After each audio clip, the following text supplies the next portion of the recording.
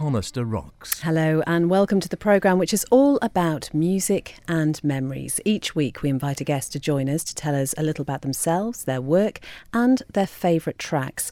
And you can find previous programmes in the Conister Rocks archive on manxradio.com. They include sports stars, musicians, politicians, and as ever we would love to hear your suggestions as well. If there's someone you'd like to hear on the show, you can email us. The address is womentoday@manxradio.com, or you can text 166 177. So now let's meet today's guest, whose CV is extensive, I think it's fair to say. Career highlights include being a regular broadcaster on TV Breakfast, a contributor to BBC Television's Watchdog programme, and being the solicitor who represented the egg industry and sued Edwina Currie over the salmonella in eggs fiasco, forcing her resignation in the late 1980s. And one Boxing Day, when he was bored with the Christmas telly offerings, he started what became his first book, Case for Compensation. Now, more than a dozen books later, his love of travel, political intrigue, fascination with white-collar crime, wine, casinos, sport and Formula One racing have all been reflected in his writing. Douglas Stewart, it is a pleasure to welcome you to the Conister Rock. Thank you so much for joining us. I'm delighted to be here. Tremendous. Going to assume that as a writer you would rather welcome the solitude of being left on your own somewhere? Yes, but on the other hand, I need the stimulation of the news for new ideas for stories. Most of my stories come from something I've read and then distorting it and twisting it into a thriller. I have also spoken to authors in the past who say they are fairly methodical in the way they approach their work, and I'm intrigued to know how you approach it. Are you very disciplined in the way you write? I'm disciplined in creating the plot. I start with the idea, and the new book is about sports betting and match fixing and so on. So I start there, and then I think, well, which characters will I need? The good and the bad. And then I think of the ending. I was given the tip by a best-selling author a long time ago, Gavin Lyle, and he said, if you know the ending, you will almost inevitably finish the book. So many writers have a brilliant idea and write brilliantly, but they run out of steam, and you might call it writer's block. Is that something they don't know where it's going and they start to meander. Is that something you've ever suffered from? Never. No, never at all. I suffer from lack of time. So how long would it take you, on average, to write one of your books? Under pressure from publishers, I wrote one in 3 months, but typically with the research, it's about a 2-year project. And that research is crucial, really, isn't it? Especially when you're writing the sort of books that you do. Yes, I do like to try and keep as close to the reality as possible, even if it's fiction. Well, let's find out a little bit more about you then, Douglas Stewart. You were born in Glasgow, although you have no Scottish accent because you moved to Folkestone in Kent at around the age of 3. What sort of memories do you have about your early childhood? I suppose one amazing memory was seeing my father for the first time. He appeared, he'd just been demobbed from the army, so I'd never seen him or not to know him until I was about 3 and he turned up. And I can remember seeing him turn into the short passageway into the house, and it was quite scary, actually, but fabulous from then on. Did you have an awareness before that time that he was missing from your life? Not really. My mother was larger than life. I think she more than made up for him, actually. Something you say you inherited from your father is... can I put it gently, your lack of skill in the DIY department? Absolutely. My wife Bridget is brilliant. I am absolutely useless. My father cut off the corner of the table. He was making me a tunnel for the railway. He cut the corner of the table off by mistake and never lived it down. And I would be exactly the same. I'd probably take the legs as well. You say you'd rather move than fix something. Absolutely. A dripping tap. Time to move on. Something that I think many of us will know is that things that happen in our childhood can have a huge impact on us, and certainly if we can remember the emotions surrounding it. And at school and outside of school occasionally, the fact that you were made to wear your school cap, blazer and tie had a huge impact on you. It did. My mother was wonderfully old-fashioned Glaswegian. She made me wear my prep school cap and tie, even when I was out playing football in the street with the other lads in Glasgow, where I went back till I was about 12. And I was always standing out. And once I met the Scottish football team who were training, and I was there with all these young, almost street urchin types, wearing my best cap still. And one of the Scottish players said, "Did you get that cap playing for England?" I can almost feel your mortification at that moment, Douglas. It was so humiliating to have to always be dressed up. But my mother always wore a hat everywhere for everything, even to go shopping down in Sainsbury's. Oh. Your Scottish roots, clearly then very important to you. As I say, you don't have the accent. Did you ever have it? I did. In England, they called me the little Scotsman, and in Glasgow, they called me the wee Englishman. Tell us about the first piece of music that you've chosen. I've chosen Flower of Scotland because I feel very Scottish at heart still.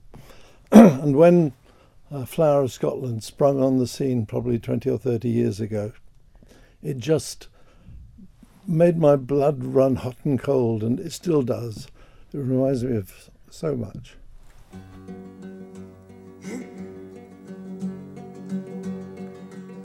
Oh, flower of Scotland, when will we see your like again, that fought and died for your wee bit hill and glen, and stood against him, proud Edward's Aldie, and sent him homeward. They think again, the hills are bare now, and autumn leaves lie thick and still, o'er land that is lost now, which those so dearly held and stood against him. Proud Edward's Aldie, and sent him homeward.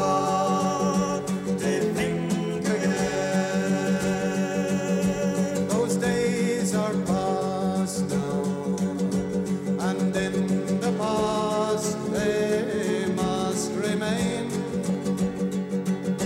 But we can still rise now and be the nation again that stood against him. Proud Edward's Aldie, and sent him homeward. They think again.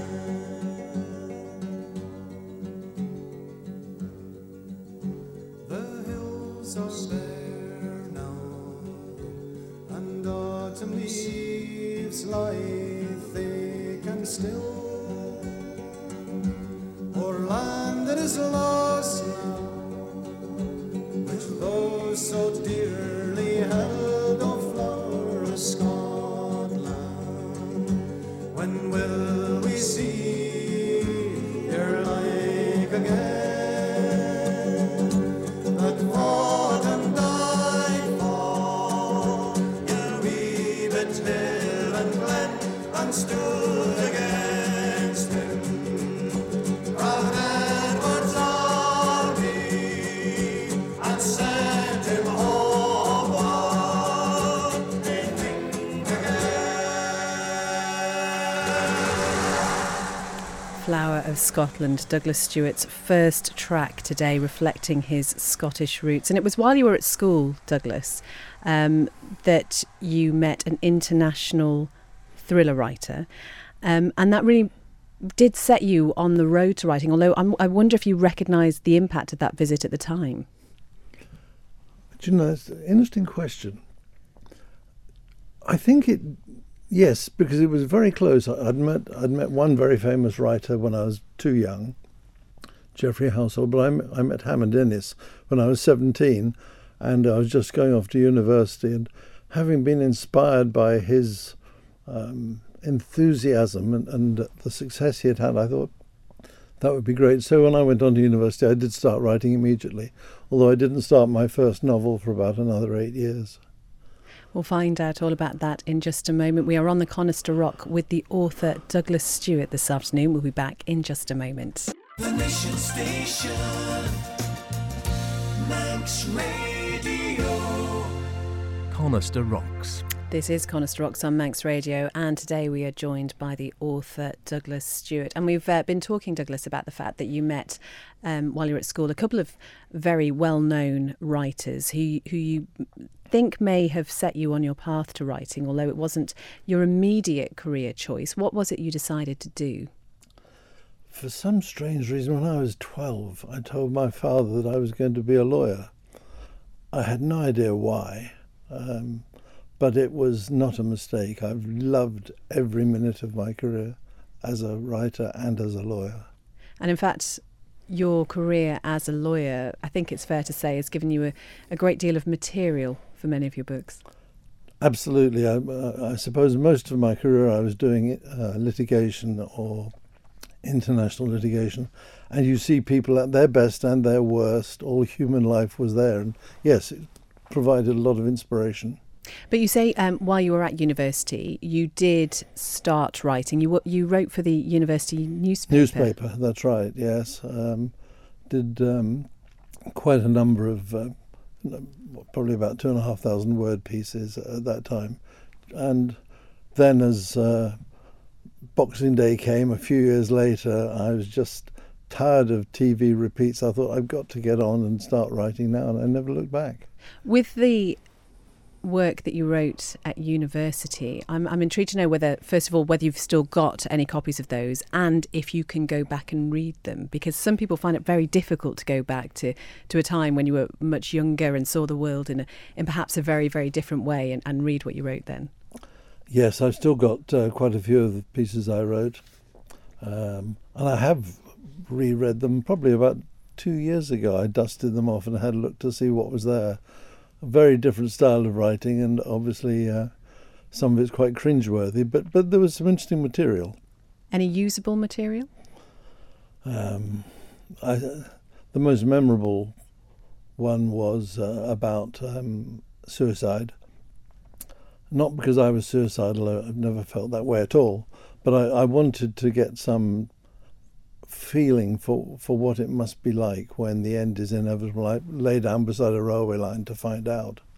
And in the new book, Dead Fix, which is published this year, which I'm promoting tomorrow in Ramsey, there is a suicide in that. And so I hope that having had a near-death experience beside a railway line, it gave me an insight into what these people must feel like to be driven to that awful moment. What was it that you think you learnt about that? I thought that imagining that I was lying across the lines rather than beside them, that it was probably, except for the poor engine driver, a very good way to go, because there's no turning back if you really are determined. I think it must be awful to want to die and then not get it right. I'm not sure whether you get the worst of both worlds in that. And so it was an extreme experience and a very silly thing to do. Let's talk a little about your legal career. And you have been involved in some incredibly high-profile cases, ranging from the very tragic to the almost unbelievable. But it was in 1988, after the crash in the egg industry, following the then Junior Health Minister Edwina Currie's comments about British eggs causing salmonella, that you represented British egg producers. And I wonder if you remember the moment that you were asked to take that on. Yes, I do. It was an introduction from an old friend of mine who said that he represented an egg company and he didn't do litigation. I was then practicing in London, and I met the chairman of the company, and he said, give me 24 hours and I will rustle up the whole industry, more or less.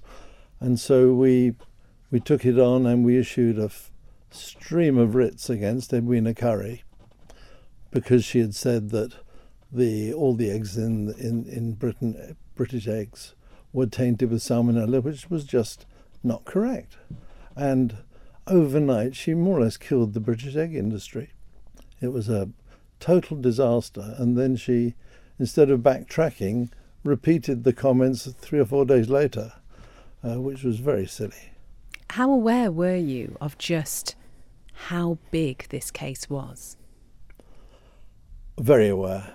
I had an awful lot of media attention, and we had a lot of fun because one of the people objecting to having their hens slaughtered was a group of nuns led by a very fiery American who got her flock of nuns to barricade themselves in a hen house when the Minnevag and fish came along to destroy the hens.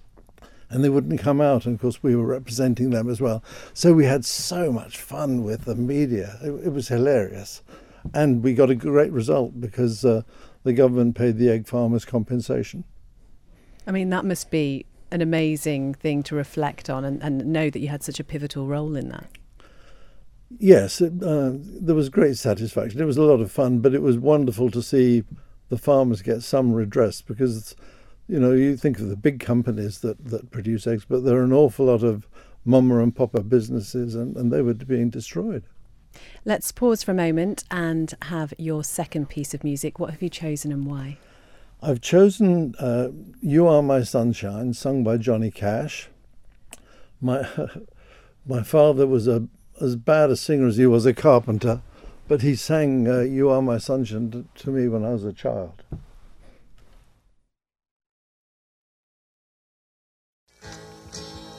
Well, the other night, dear, as I lay sleeping, I dreamed I held you in my arms.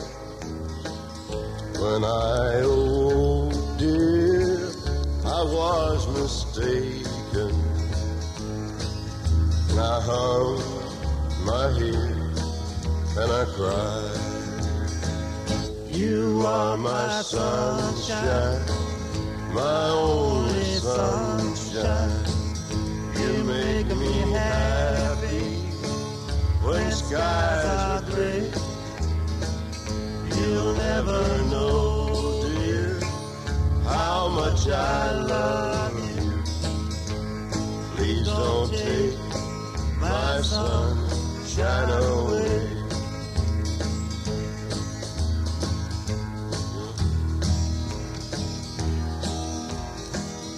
I'll always love you and make you happy, so nothing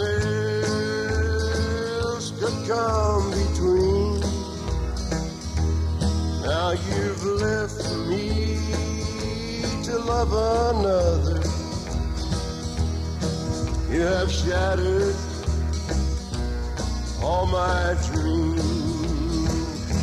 You are my sunshine, my only sunshine. You make me happy when skies are gray.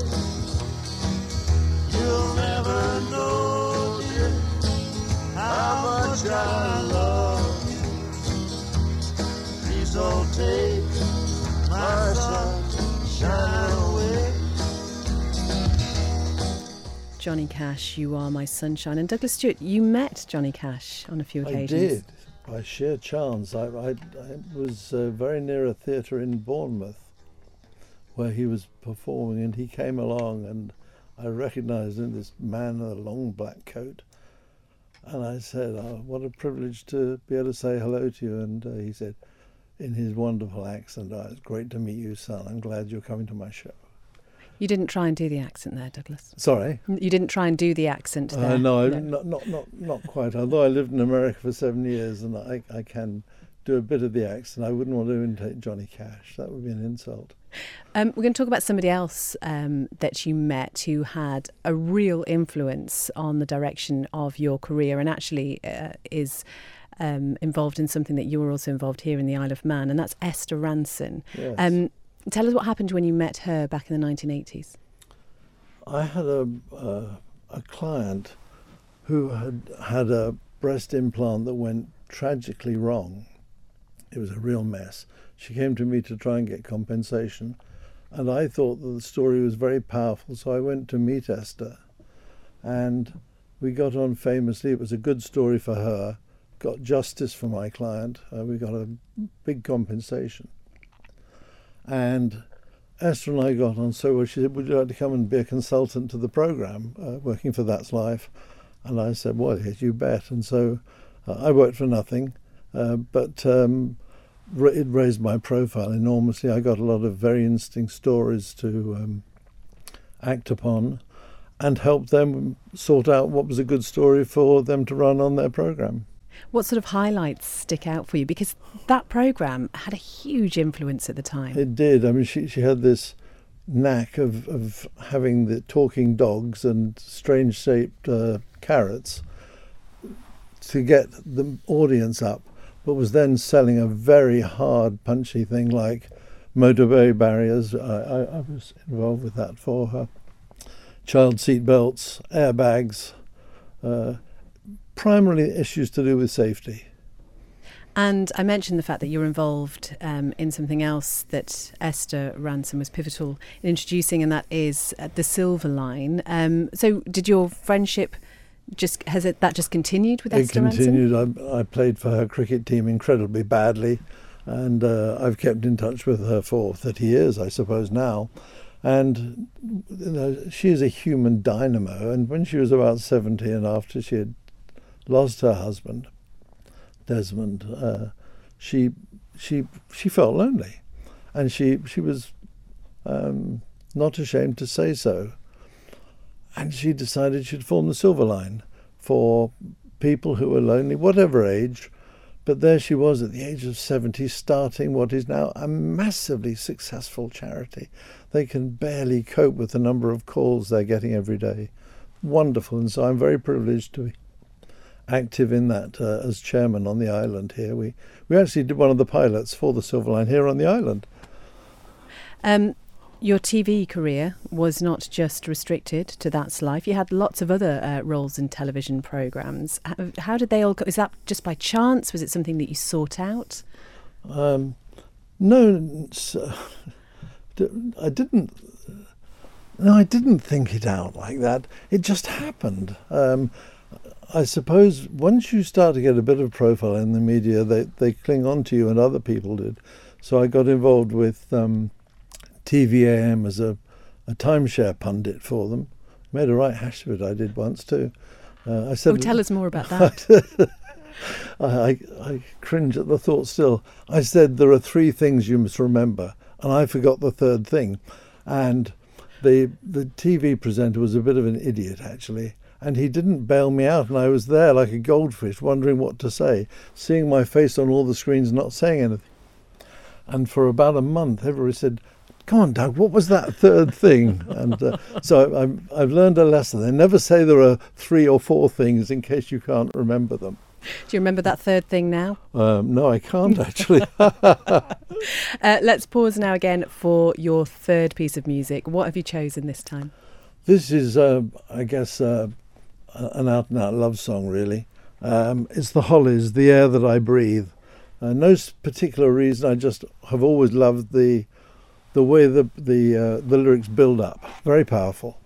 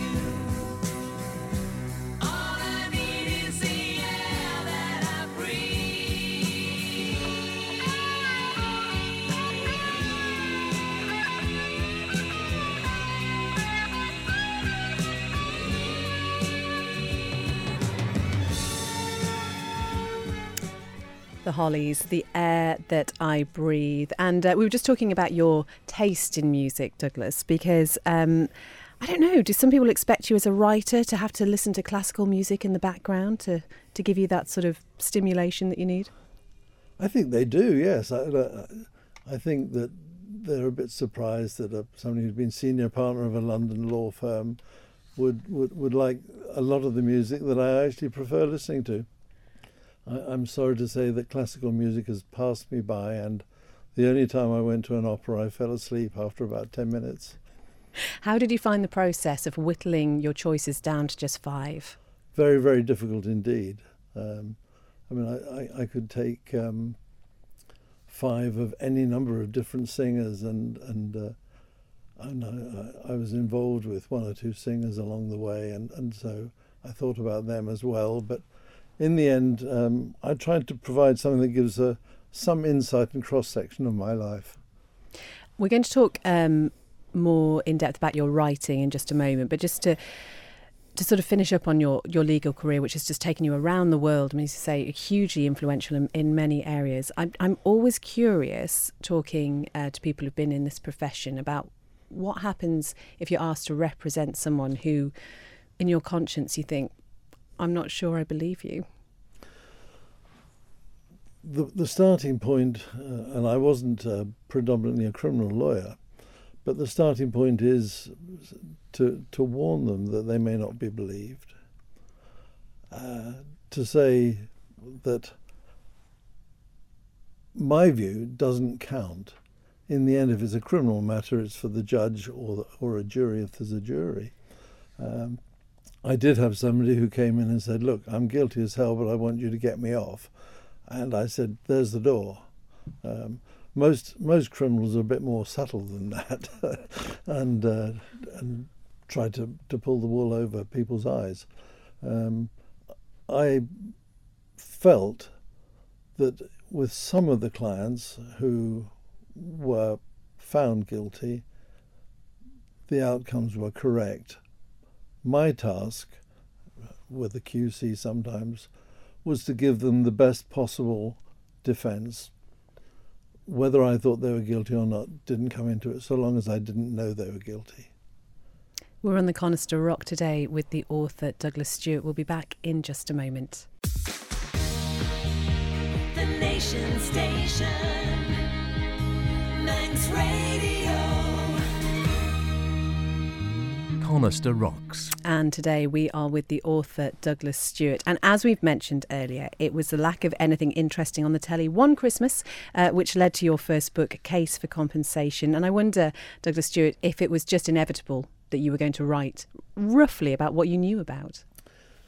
Yes, I guess that most writers will say that they want to write about what they know about. But if they don't know, they can very quickly learn these days with the power of Google and Google Maps and all that sort of thing. But yes, it was inevitable, and I was very active in the law at the time, of course, and so the first story had a legal background. The first 3 books were all about a mythical Bristol solicitor, not at all modelled on me, but he was quite good fun, but I killed him off after 3 books. But not literally, just put him out to grass. I was wondering whether you saw yourself as the hero of your books. No, not at all. I tried to actively distance myself from the characters, actually, but there'll always be people who say, oh, we can see something of you in the books, and that would be right. I'd be very proud of that. But character-wise, no, I don't see it like that at all. What about people you know? Because undoubtedly you've garnered inspiration from the people you've met along the way. Would they recognise themselves? I think the funniest one was a client who was about 5 foot nothing, and he looked like an egg. And I had a character in the book who was modelled on him, who stood in a witness box, and I said he was like an egg in an egg cup. And when this client said he wanted the book, I was terrified that he had recognised himself, but he didn't. Do you remember the moment that you got the first letter from your publisher saying, yes, we want to take you on? I know exactly where I was. Yes, yes, it's one of those moments, because, like most authors, there are a lot of rejections. I think I had 15, so it takes a lot of perseverance and editing and re-editing. But yes, it was a magical moment just to open it and to say we are going ahead with the book. And fantastic moment. Have you still got that letter? Do you know, I haven't, and that's because I've spent half my life moving around the world, back to America, Cyprus, Isle of Man, around England. So no, somewhere along the way it disappeared. Let's pause now for your fourth track. What have you chosen? This is Heartbreak Hotel by Elvis. I'd chosen it because I wasn't even allowed to mention the word Elvis Presley when I was a boy of about 12, when Elvis was starting his amazing career. My mother banned the words in my house. She said he was vulgar and coarse. And so, Mum, sorry, but I'm going to play it, and you can rock and roll in your grave. Well, since my baby left me, well, I found a new place to dwell. Well, it's down at the end of Lonely Street, that Heartbreak Hotel where I'll be just so lonely, baby. Well, I'm so lonely, I'll be just so lonely, I could die. Although it's always crowded, you still can find some room for broken-hearted lovers to cry there in the gloom. Be so, I'll be so lonely, baby. I'll be so lonely, I'll so lonely, they could die. Now the bellhop's tears keep flowing, the desk clerk's dressed in black.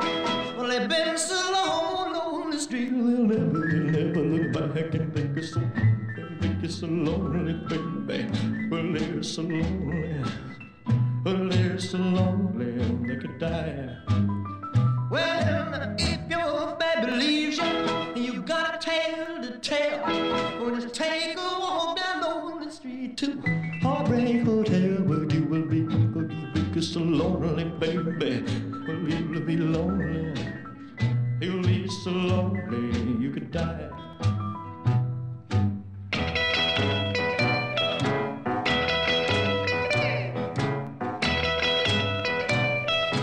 Heartbreak Hotel, Elvis Presley. Douglas Stewart has chosen that in almost defiance of not being able to mention Elvis's name as a child. Douglas, you say one of the great pleasures of being an author is meeting the readers. In fact, you describe them as the oxygen that writers need. You're doing a signing in Ramsey tomorrow morning, we should say. Remind us of when that is. That's 11 o'clock at the Bridge Bookshop in Parliament Street, and I'm really looking forward to being there and hopefully talking to quite a few people about my writing and just getting to know them. It's a lovely feeling. And how often do your readers get in touch with you to give you their views on your latest work?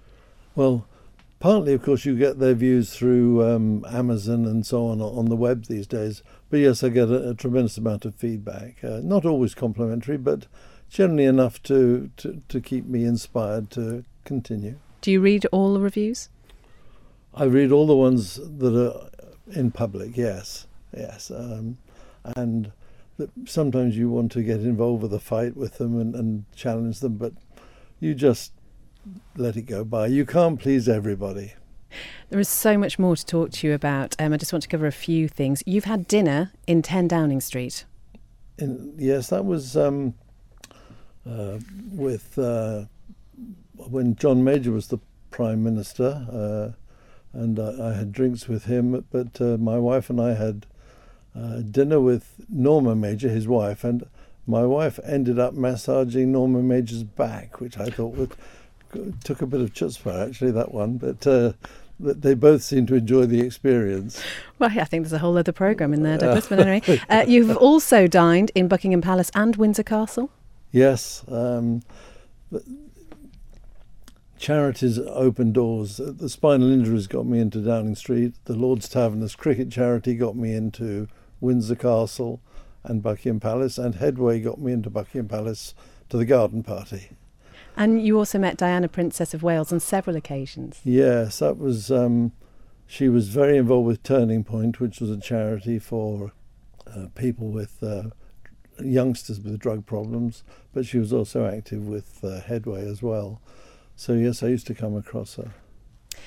You have family. I mean, they're spread all over the place, really. Yes. Have any of them followed you into your career, both in the legal profession and in writing?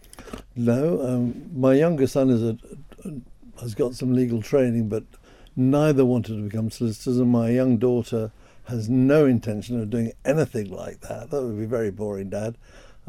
So one's in marketing in Toronto, and one works at Lord's Cricket Ground, which is a labour of love for him and suits him to a T, and me as well, because it means I can get to see him when I go down there. Yeah, you're a big fan of sport, especially Formula One. Yes, I did some work with the Formula One racing drivers back in the 90s. After the death of Ayrton Senna, I got involved for a while, so I got to know quite a few of them. They were a zany bunch. We've mentioned the signing tomorrow, so anybody who's interested in talking to you and having their book signed can go to the Bridge Bookshop in Ramsey from 11. What are you currently working on at the moment? I'm just doing the final edits and playing around with a book called Deadline Vegas, which I hope to get out by the end of the year. I've had some very good friends editing it. That's not the storyline, but the punctuation, the spelling, really? and the errors where somebody's name is Carol in one page and Caroline somewhere else. Things that you, as the author, your eyes glaze over and you miss those when you're reading. Other people spot them, and so I've been very helped by a good friend on the island on that, and so hopefully the wrinkles will be out and the book will be out on the shelves by the end of the year. And speaking of the characters in your book, I know some authors say they almost imagine the characters as friends. The characters almost speak to them. Is that how it happens for you? Oh yes, very much so. The characters they take on a life of their own as the plots develop, and there's no question. And of course, the power of the author is that the ones you don't like, you can make them very, very unpleasant and bump them off if need be as well, and end them up in a pan of boiling water or something over them, whatever. It's great fun, actually. I love it. Can you ever meet people without sizing them up for possible book characters, I ask hopefully? I'm on the lookout all the time, Beth. Just finally, Douglas Stewart, it's been a real pleasure talking to you this afternoon. If anyone's listening and they've thought, do you know what, I've always wanted to write, there is a book in me somewhere, what advice would you have for them setting out on their journey? Have the confidence and the determination to give it a try, and if it's going to be fiction, sure, try and think of that ending, because it will make it far easier to finish it. And you've been here in the Isle of Man for 9 years. Yes. How does Manx life suit you in terms of inspiration? Not so much for inspiration, I don't think. I mean, the Isle of Man gets the mentions in the book almost inevitably somewhere. But I have found it's been very, very good for having time to work in the early mornings and do the writing. My ideas are very global, and the books are very global, so it's less the Isle of Man than the opportunities that I've had in my life to travel so widely. Douglas Stewart, what a pleasure it has been sharing this hour with you on the Conister Rock. Thank you so much for being with us. A reminder that signing at the Bridge Bookshop is in Ramsey from 11 tomorrow. To play us out now, we're going to hear your fifth and final piece of music. What have you chosen and why? I've chosen Lara's theme from Dr. Zhivago. I was incredibly fortunate to be staying at a tiny hideaway in Spain when Julie Christie was at the height of her fame filming Zhivago. And she asked me to dance, which was one of those surreal moments, really, because she was at almost the height of her fame then, and her amazing talent led her to a great career. So there was that memory, but my daughter is also called Lara, and seemed very logical. Lara's theme. Douglas Stewart, thank you very much indeed.